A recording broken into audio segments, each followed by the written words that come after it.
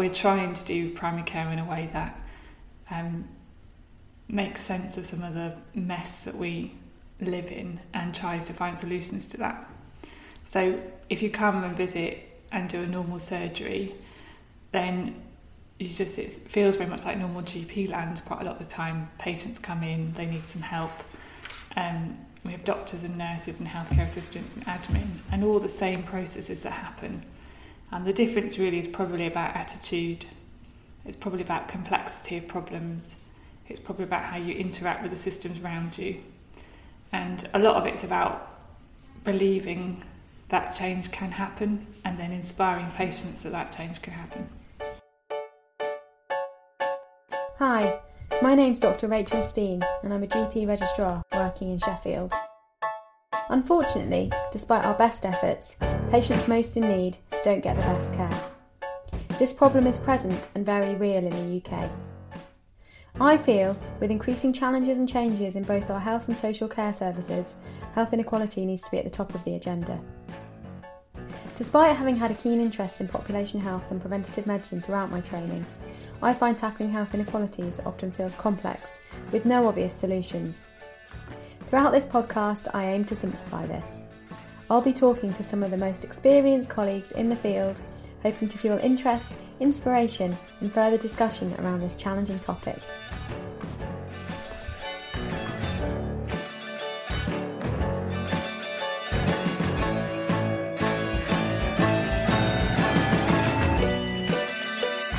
Hello, welcome to Finding Fair Health podcast. On today's episode, I'm talking to the inspirational Laura Nielsen. Having lived in Oldham after finishing school and during medical school, Laura became increasingly frustrated that her neighbours and friends were getting a raw deal when it came to health. In 2008, Laura decided as a medical student to set up her own GP service, Hope Citadel, with an aim of trying to tackle this inequality in healthcare experiences by so many in this area of Manchester. The NHS-funded company has grown from there over the last 11 years with 9 GP surgeries across Greater Manchester.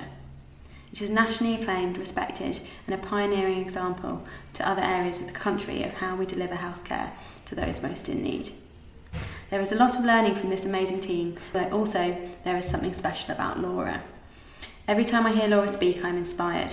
So for this reason, I couldn't wait to get her to come and have a chat on the podcast today.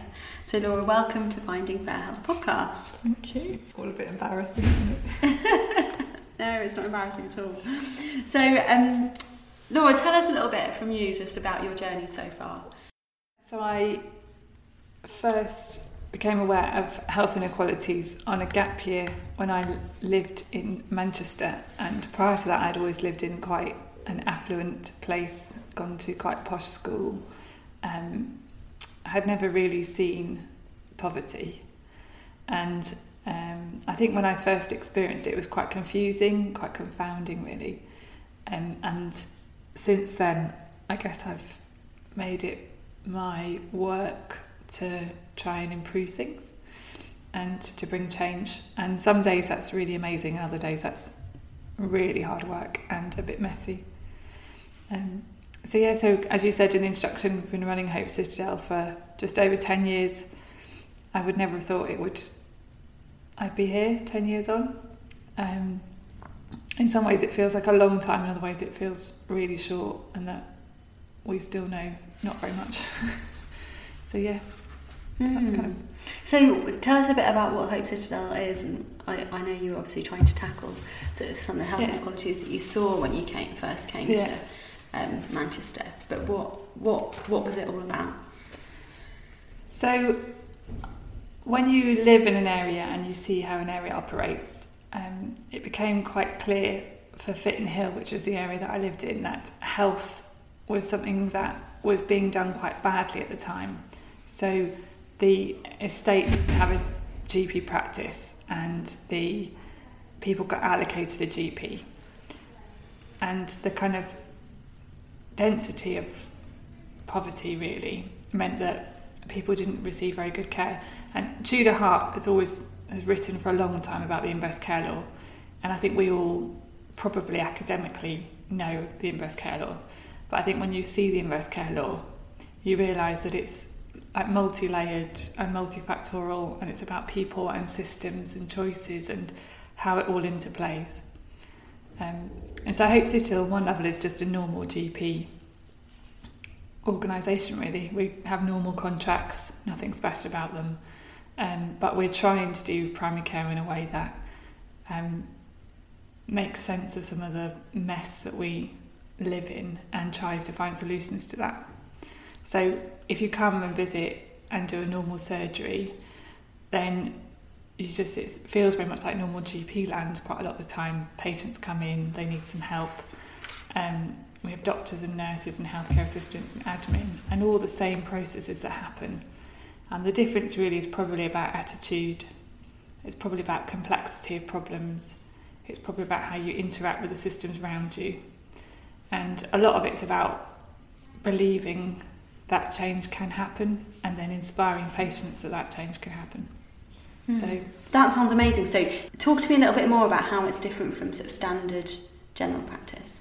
So I think when we started, I hoped that we would do some really good medicine and we do some really good community engagement, and that this ethos of hope would flow through. So what that means in reality is that general practice is quite a complicated thing to work in. So you do need systems and you need to comply with a lot of regulations. So a lot of that is probably fairly standard and we work hard at that. But then it's about the people who work in the surgeries, and what we try and do is find people who have a real passion for helping, they're really compassionate and that they want to be the best at whatever discipline they are in. And then we just try and land them in a place where they can thrive themselves and then be creative in how they respond to the need. And one of the things I think that's probably different is that we try and keep an attitude where primary care is hugely porous and you'll see lots of different stuff of people's lives, and we try and keep an openness about that. All of that is medicine. So there isn't a kind of line where that isn't important in the practice. And I think that's the attitude of just trying to find out the whole story, the true story, what's going on with people, trying to unpick the problems behind the problems. That's the bit that makes Hope City different.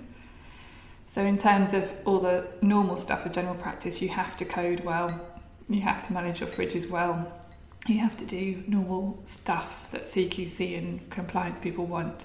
But the bit that makes it work is all about the people who work here and their attitude towards work and to our patients. It's so interesting that you talk about how you have to sort of do all of that standard stuff and do that well. How much do you think a lot of the stuff that we're seeing as GPs is about the other stuff and not just the sort of core medicine? So if you work in area of deprivation, you need to be as clinically good as you can be. So you are more likely to see more extreme pathology, you're more likely to see late diagnosis, you're more likely to see conditions that interconnect, and you're actually more likely to work on your own more. So our patients aren't very good at going to secondary care, they don't particularly like outpatients. So your clinical medicine needs to be as good as it can be. And one of my colleagues talks about surfing is best where the waves are highest, and you will see a lot of medicine in deprived areas of the country, and you can either be fearful of that or you can embrace it. And so actually if you're a doctor who likes the problem solving of medicine and the geekness of working out drugs and all that kind of stuff, deprivation medicine is brilliant. But you also need to then be able to communicate with people and gain people's trust and work out that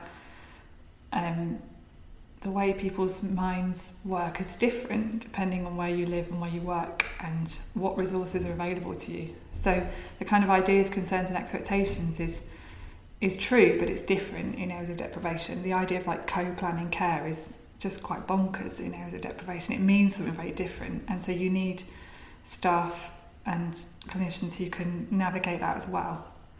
And I think it's easy in medicine to start thinking medicine is increasingly getting reductionalist. So our pathways that come out of NICE tend to be about single diseases, and they get more and more and more specific. But actually, when you're in primary care and you're in deprivation primary care, you realise that reductionist is just not helpful. So we talk about the fact that probably for our population we never need another antihypertensive drug invented, because we've got enough to manage with all the physiology we know about. But what we do need is how we get people to take them, how we get people to know why they take them, and that is a different clinical skill set to somebody inventing another antihypertensive. And when you look at medicine as a whole, it's going more and more down smaller and smaller rabbit warrens in some ways, but primary care is always about being fantastic generalists. And I think we've become more generalists as generalists. The longer we work, the more general we become. Yeah. And as things get more complicated and complex, would you say that's the same as well? Yeah. I think the ability of a generalist to pull lots of what appear to be disparate strands of activity or knowledge or thought processes together into a cohesive plan or narrative is really important. And also being able to recognise what is important in patient care, what isn't. So some things that hospital specialists get very excited about are actually so unuseful. It doesn't matter to the patient, it won't affect their quality of life at all. It's a part of the system they don't particularly want to interact with. And being able to realise that and then hold that space is quite important as well. When we talk about generalism, I talk about generalism in terms of it really does matter how the benefit system works. It matters what our housing system's like. It matters what our nurse provision's like. It matters what our early years experience is like. And that for me is as interesting as the ins and outs of drug interactions and new things being created, because that's what will make a difference to our communities as well. Yeah, really interesting. You mentioned that you think in some cases co-planning is a bit bonkers. What do you mean by that? I remember as a student being told that you have to ask the patient what they think and what they would like to happen next. And I tried it once and I was told, well, you're the effing doctor. What do you think? And I think in areas of deprivation there is still an acknowledgement that people come to see clinicians because they actually want some expert advice and they take that advice and they want your honest opinion. Co-planning actually often comes down to logistics in deprivation. Which hospitals you want to go to is not necessarily the choice of which hospital's got the best rating, but which bus service can get there. Or do you want to go to hospital? Is it worth the half a day off work, to sit? And you'll often have conversations about, if you go to outpatients, are you going to see an SHO, and is that worth half a day of work on a 0 hours contract? That co-planning is very different from, I think, what's taught in training, which is much more about, the ins and outs of different therapies. So co-planning is just different. It's important, but it's different. And often there's just a different culture. So where we are in the Northwest, there's a great culture. It's slightly bartering, slightly bargaining. You just do this for me, I'll do this for you. Now that would never be written in a textbook. People might consider that to be ethically interesting if you're a very purist middle class person, but that's how culture works here. What do you mean by that? Do you mean sort of if you come in regularly for your checkups for your blood pressure, we'll help you with something else? What do you mean by that? Yeah, so if it's not quid pro quo, but it's a kind of you would like a letter for your housing about your damp, and we would like your kids vaccinated, and can we make those two things happen? Yeah, brilliant. Okay. So one isn't dependent on the other, and obviously everybody would get the letter anyway, but there is it's a different culture. Yeah, and not being afraid to step into that space really. As that would never happen it's never been taught, is it? No. In fact, many professors might sit with their head in their hands at this point. It's understanding there's a different culture. Yeah, and working out what's best for the patient maybe. And so that kind of brings in the sort of patient-centred care side of things, Laura. And I know Hope Citadel has been doing some really interesting things about like sort of focus care to try and be sort of very patient centred. And a lot of what you're talking about is thinking about when you're thinking about whether someone's going to take half a day of work with a 0 hours contract, knowing your patient really well and knowing the ins and outs of what's going on for them in their lives is important. What's Hope Citadel doing in terms of focus care and patient-centred care?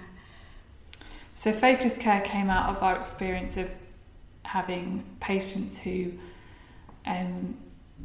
just present with a whole hodgepodge of problems that don't really fit into normal medicine.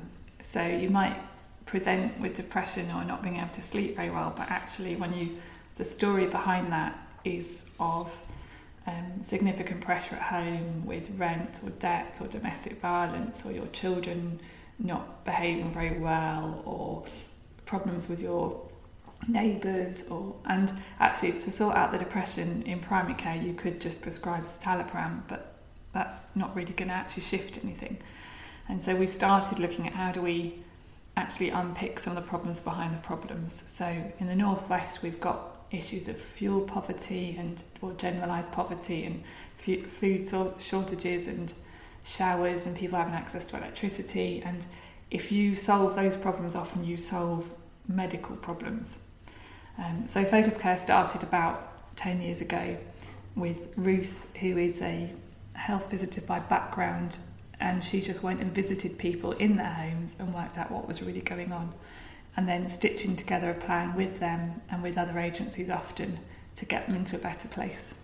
And what we started doing it because we felt as a workforce that if we didn't do something we would kind of sink on the workload, and then once we'd done it for a while we started looking at our outcomes, and we found that our clinical outcomes were significantly better than they were expected to be when Focus Care was involved. And it's an idea that's not unique to us. Different people try to do it in different ways, but that idea of unpicking complicated problems, so if you do the right thing you get the right outcomes, and that flows through for us. So I mean, I guess classic medics might say it's not medicine, it's social care, but social care is a different thing now. For us it's how do you respond with compassion to the people in front of you, and medicine has historically always got its hands dirty in the realms of public health and policy and working and living in environments, and I don't think the profession needs to shy away from that history now. I think it's probably needed more than ever. And actually what's interesting about it is that if you do the right thing then your clinical outcomes follow, which is bonkers. Why do you say that?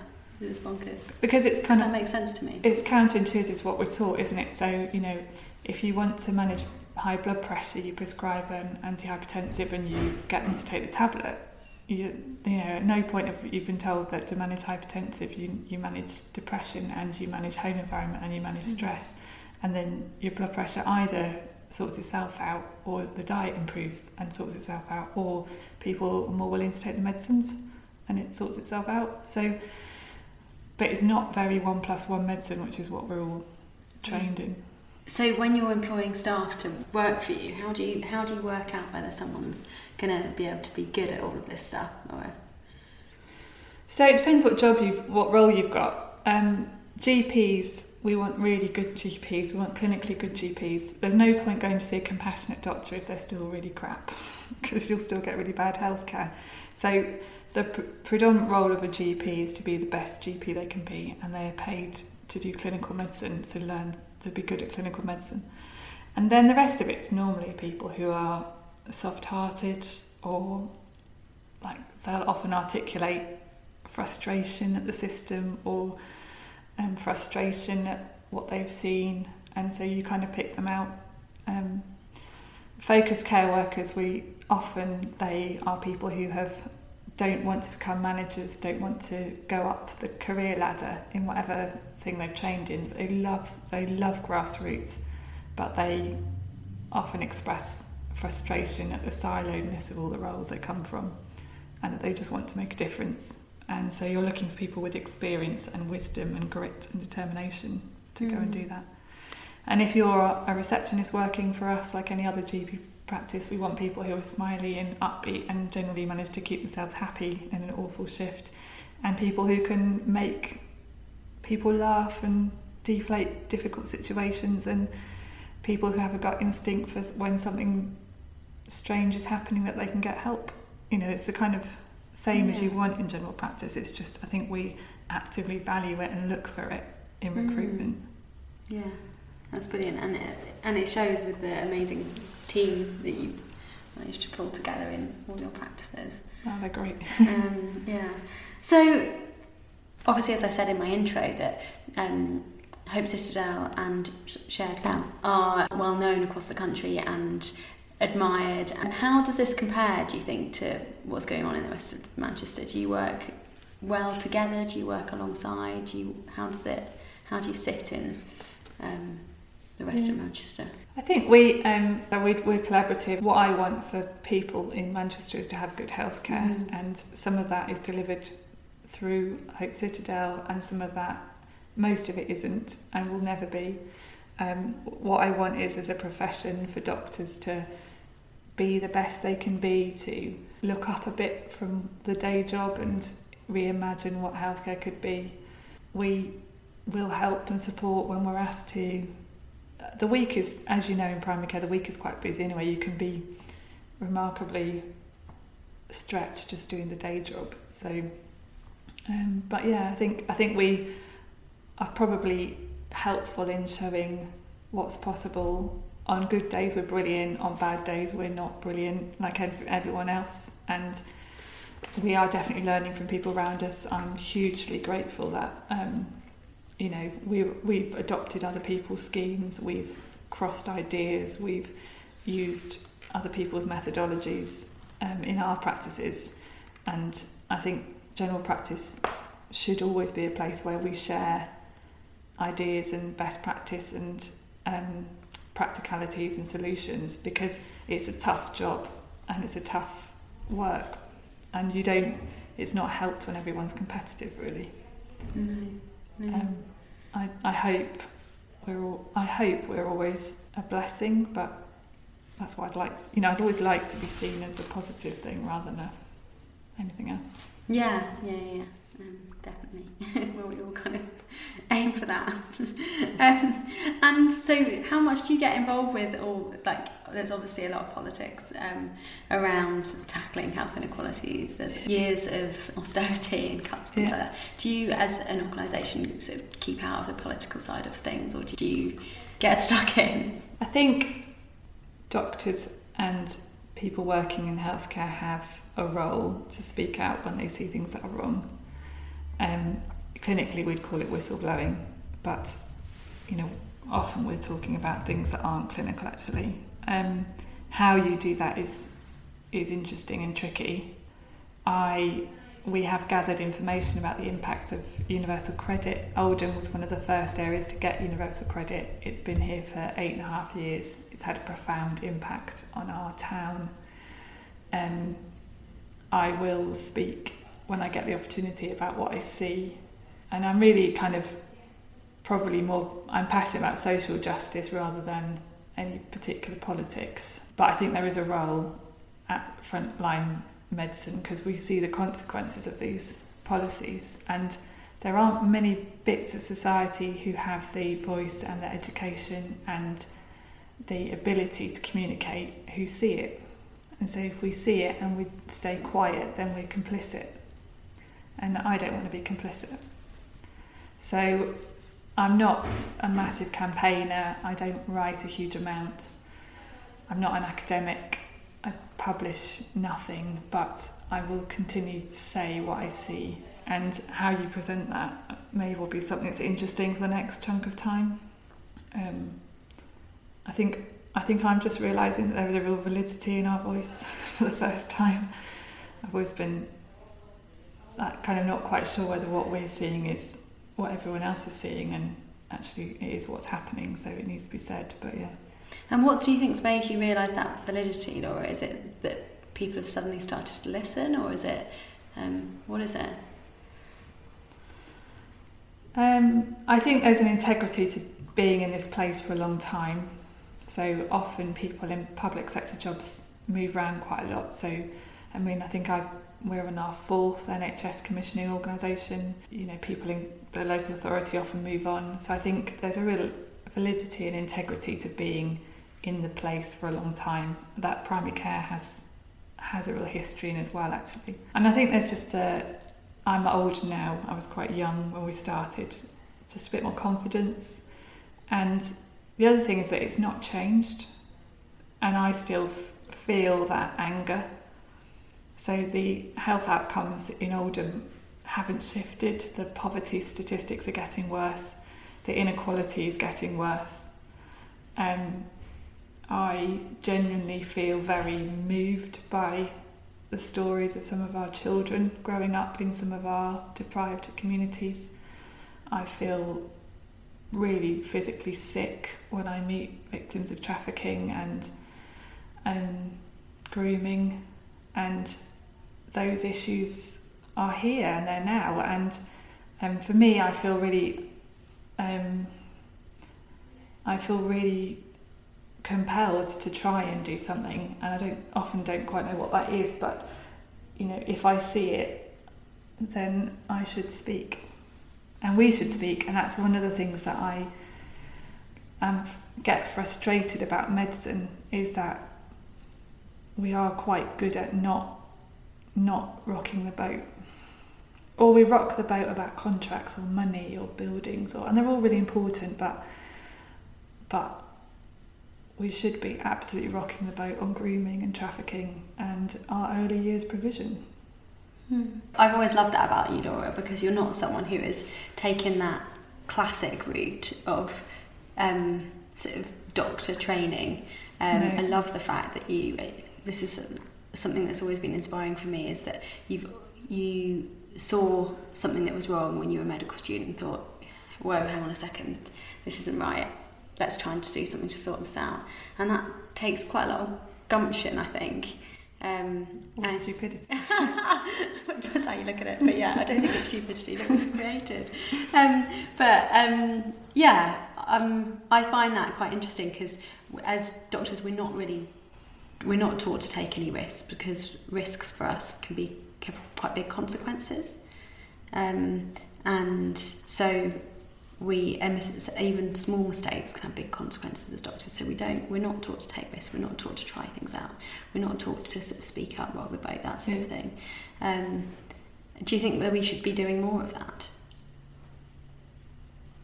I think medicine has a real history of clever, bright, compassionate doctors speaking truth.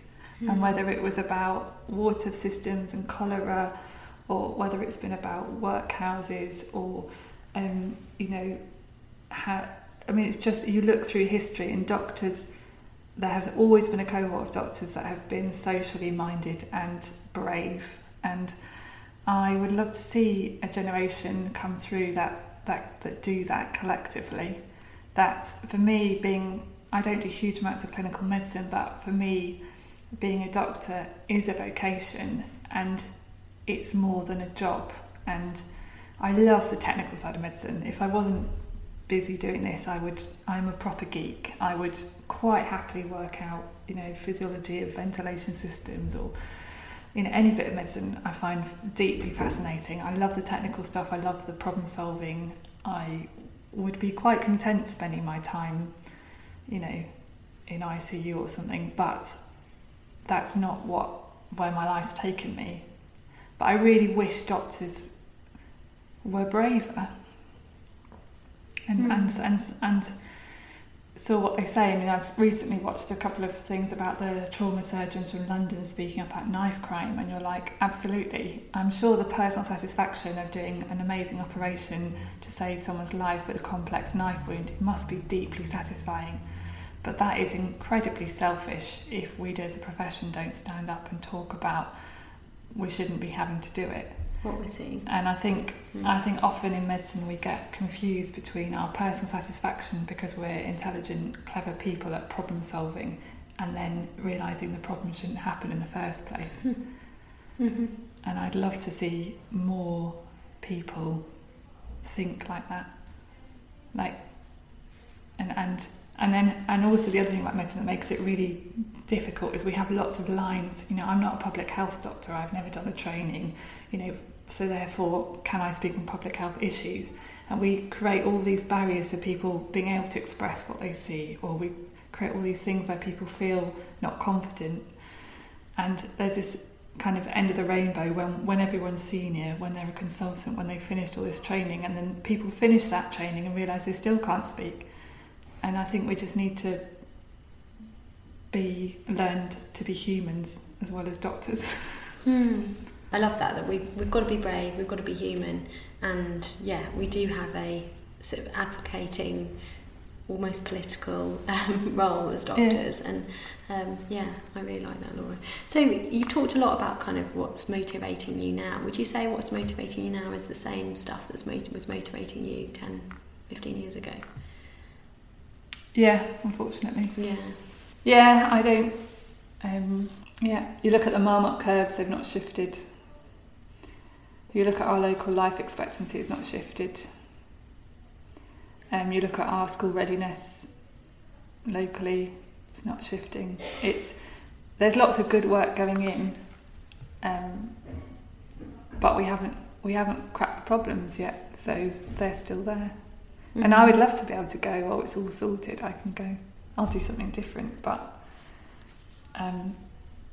that's not the reality that we live in. And it's complicated. I think I've got much more understanding about the complexity of it. I'm really glad I didn't know then what I know now, because I wouldn't have bothered trying.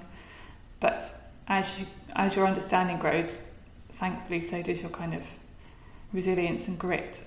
And so yeah, it's definitely still motivating at the moment. Yeah, I find that really interesting that when you say that if you knew then what you know now, you might not have done it, which is really interesting. No. And I think there was a window in time that was really like just very short with me, and that I just happened to fall through. And actually the naivety was probably really freeing.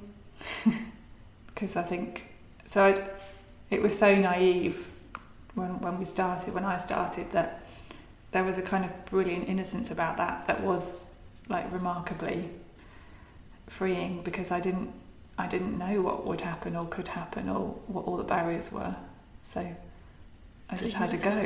Yeah. And what things do you think you've learned along the way? People are brilliant. Like, working with people is fantastic. I love the people I work with. I've worked with some people for over a decade, and they're my, closest friends in many ways, and they are my people who keep me sane, and hopefully I keep them sane.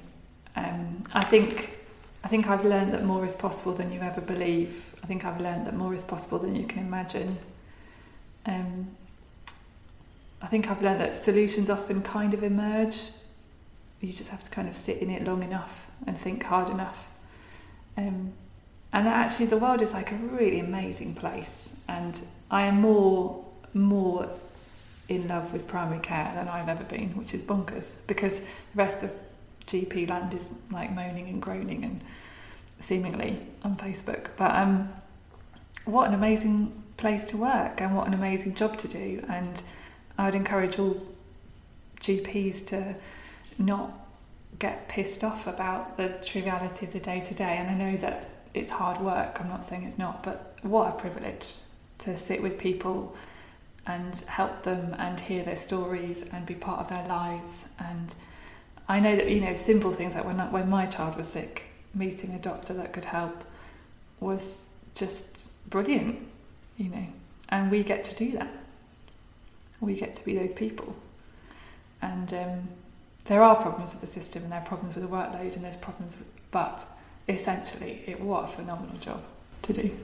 I love the fact that you talk about all the people you've met along the way. A talk you did earlier this year that I heard you doing, you talked about, it was kind of Harry Potter themed, and you talked about the need for Patronus and love and kindness, abolishing darkness. And in my mind, that fits into that. So some of the stuff you learn is that actually, when there's love and kindness, that kind of is one of the solutions to all of these. Yeah. Often kindness opens up creativity, and then creativity often allows solutions. And kindness is like the opposite of pride. And so often in medicine, you go into meetings and what's really going on in the room is a load of pride and protectionism of my space and my ideas and my empire, and a lot of it's just a bit bonkers. And kindness is like the opposite of that. So kindness and humility are hugely useful in unlocking things. And we all want to be treated kindly. I want to be with people who are gentle and compassionate, and most people do. And yeah, and a Patronus is really interesting because a Patronus is that harnessing of that positive experience of love in Harry Potter to then like defeat the darkness or send a message. And so when I talk about Patronuses, I talk about things that show that you're on the right way. And for us, you know, things like seeing our smear rates climb is a Patronus. Seeing our patients stop drinking alcohol is a Patronus. And they might not still be abstinent 6 months later, but for the time that they're not drinking, there's a spark of light. And I think that's really important in medicine. In medicine, we're taught to report significant events and reflect on complaints and never events and all this kind of stuff. But actually, Patronus is like what's the sparks that show you're on the right direction and you're in the right way, and who are the patients that you're really proud of, and who are the patients you really enjoy seeing, not all the ones that you hate seeing. And so for me, trying to keep that in mind in the day-to-day can balance some of that as well. So yeah, my grandma used to call it counting your blessings every day, but for me, I think it's important to try and find the Patronuses in your day-to-day. And that, along with recognising what a privileged role it is, I think those two things can be really helpful. Yeah. I know for me in making me feel like I'm doing a meaningful job and really making a difference. How much does your faith play a part in all of it? For me personally, my faith is like hugely important to me.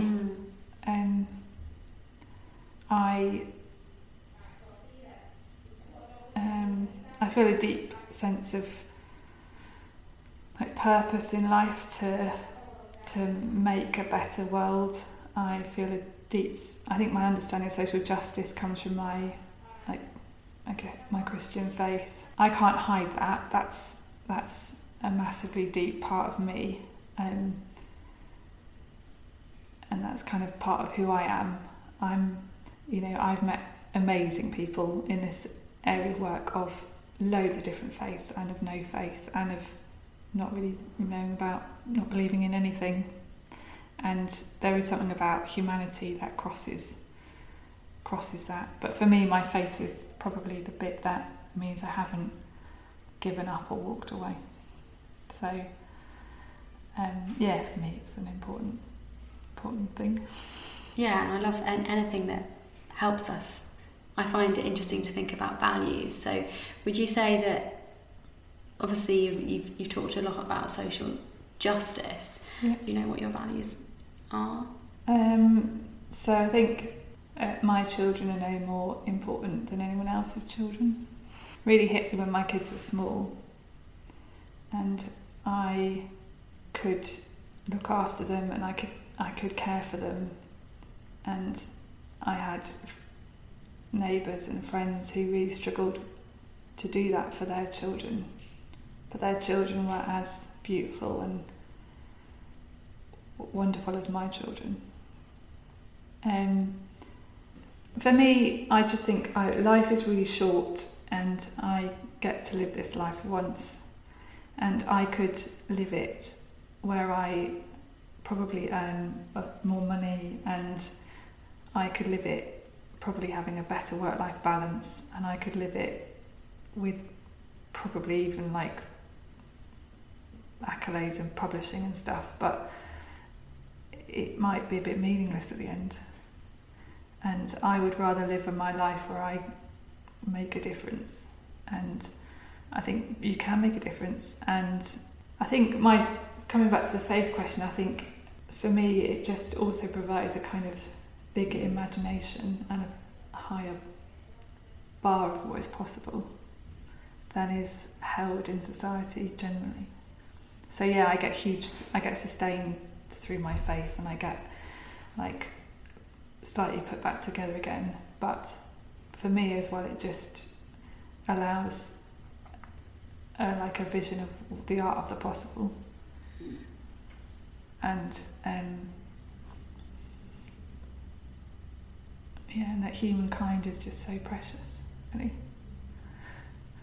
All humankind.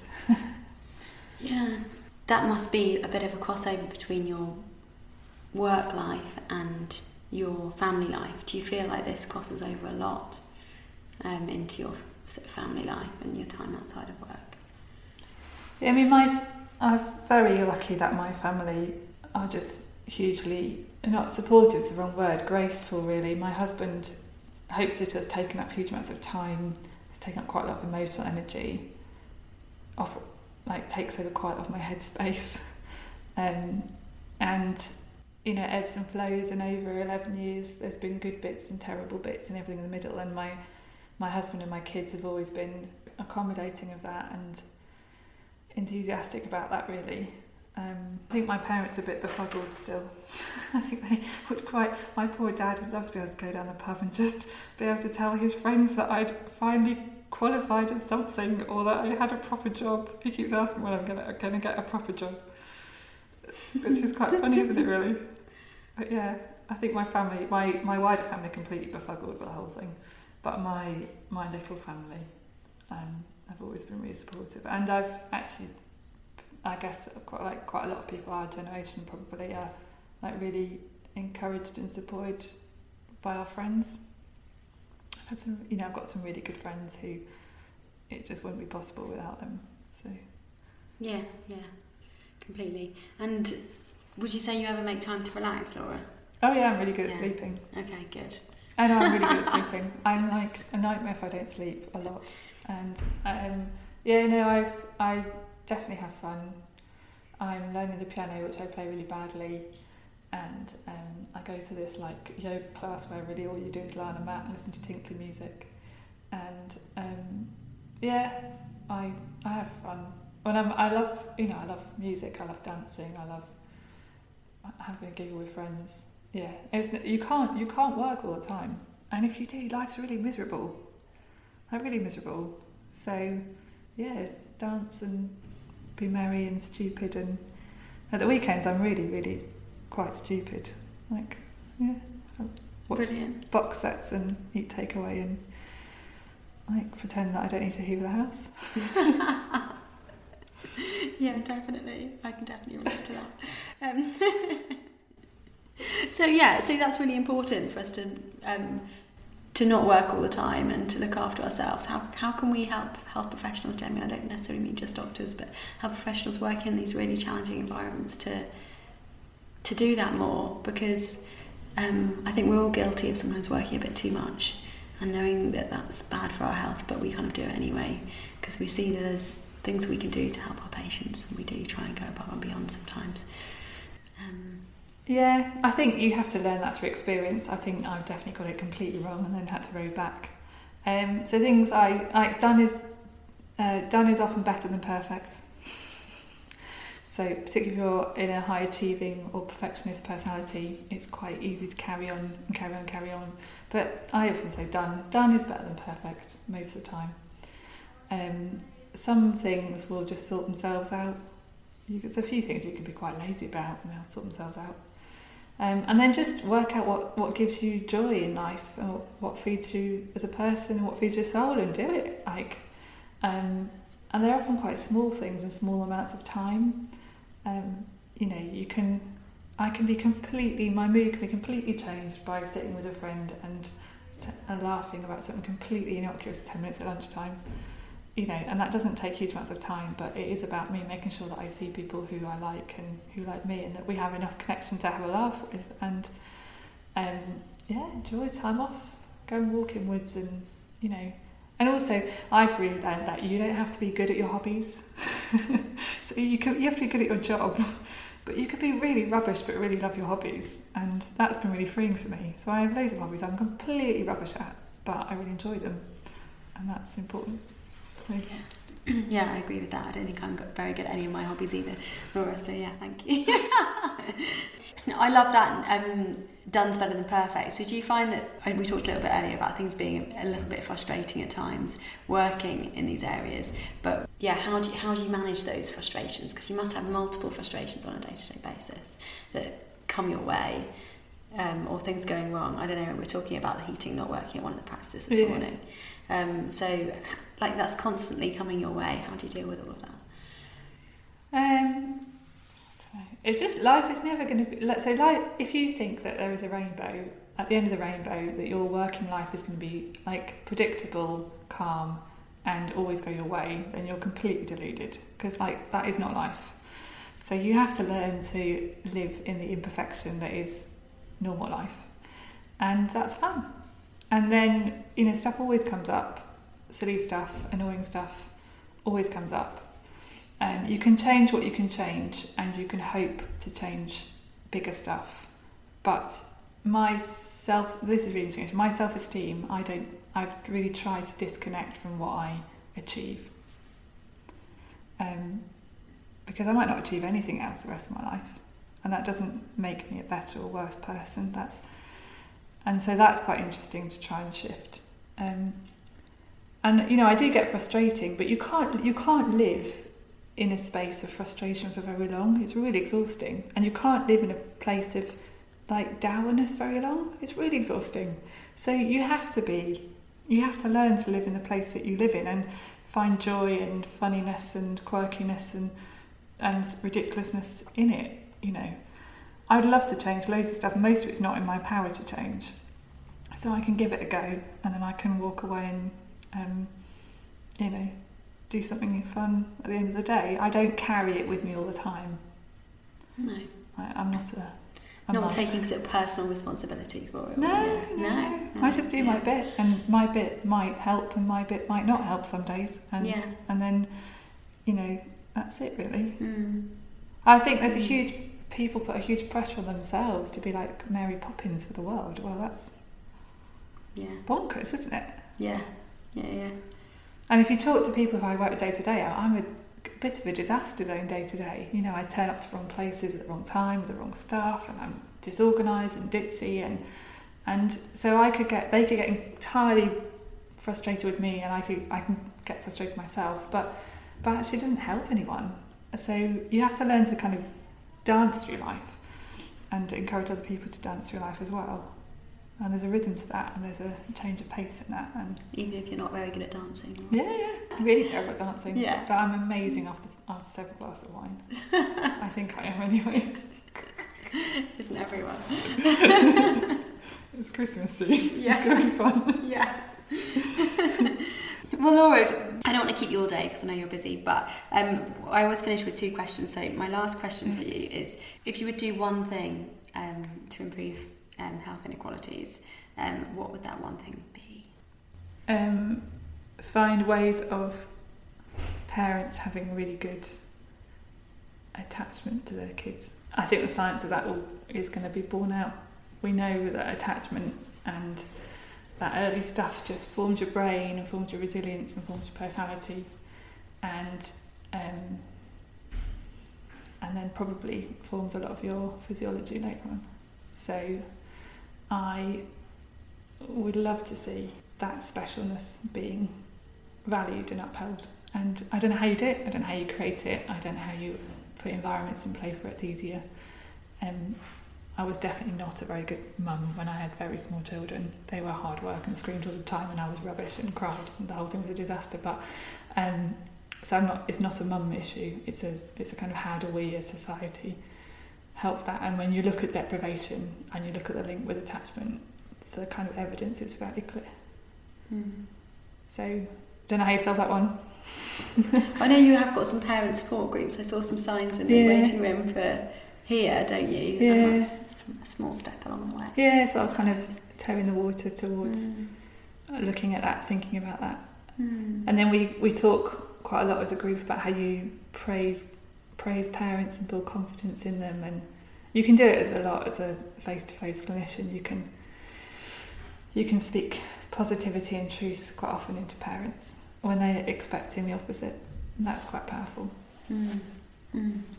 Yeah, well, that's definitely something that as health professionals we can all take away, is the importance of being positive. And you tell a mum who's been up all night with a crying child that they're doing really well and they've done everything right, and that you haven't got a magic wand, but you're just so proud of them. It sounds patronising out of context, but in context you just see their shoulders like drop down, and they kind of they feel seen, and they feel more confident to carry on. So, you can put resilience into people in simple ways often. Yeah. And Laura, can you tell us one book that you would recommend? Yeah, I've just read Shooter. He's a psychiatrist from Wales. He's written a book called Growing Pains, and it's about his career as a child psychiatrist, and the stories in it are amazing, and it was just beautifully written and had some real hope, but also left you thinking about life and situations and working out what you could do. So I really enjoyed reading that one. And that brings in some of the sort of childhood development. Yeah, that's kind of that's my current thing I'm thinking about at the moment. Laura, thank you so much for talking to us today. I've always enjoyed talking to you, but particularly like hearing about your just do it attitude and being brave. I really like the kindness and the caring aspect of the backbone of everything you do and strive to achieve, but also not being afraid to have a laugh and make mistakes and joke around to try and keep us all sane. So thank you so much. And I'll speak to you soon. Thank you all for listening. You will be able to find further episodes on the Fair Health website. If you haven't been on there already, please do check this out at www.fairhealth.org.uk. It is a fantastic educational resource. If you enjoyed this episode, please subscribe, rate and review us. If you have ideas, would like to talk to us, or even if you have a suggestion of someone we could interview for an episode, please do get in touch via Twitter at FairHealthUK or at RMSteen. It would be great to hear from you. I'm really looking forward to you joining us next time on our journey to finding fair health.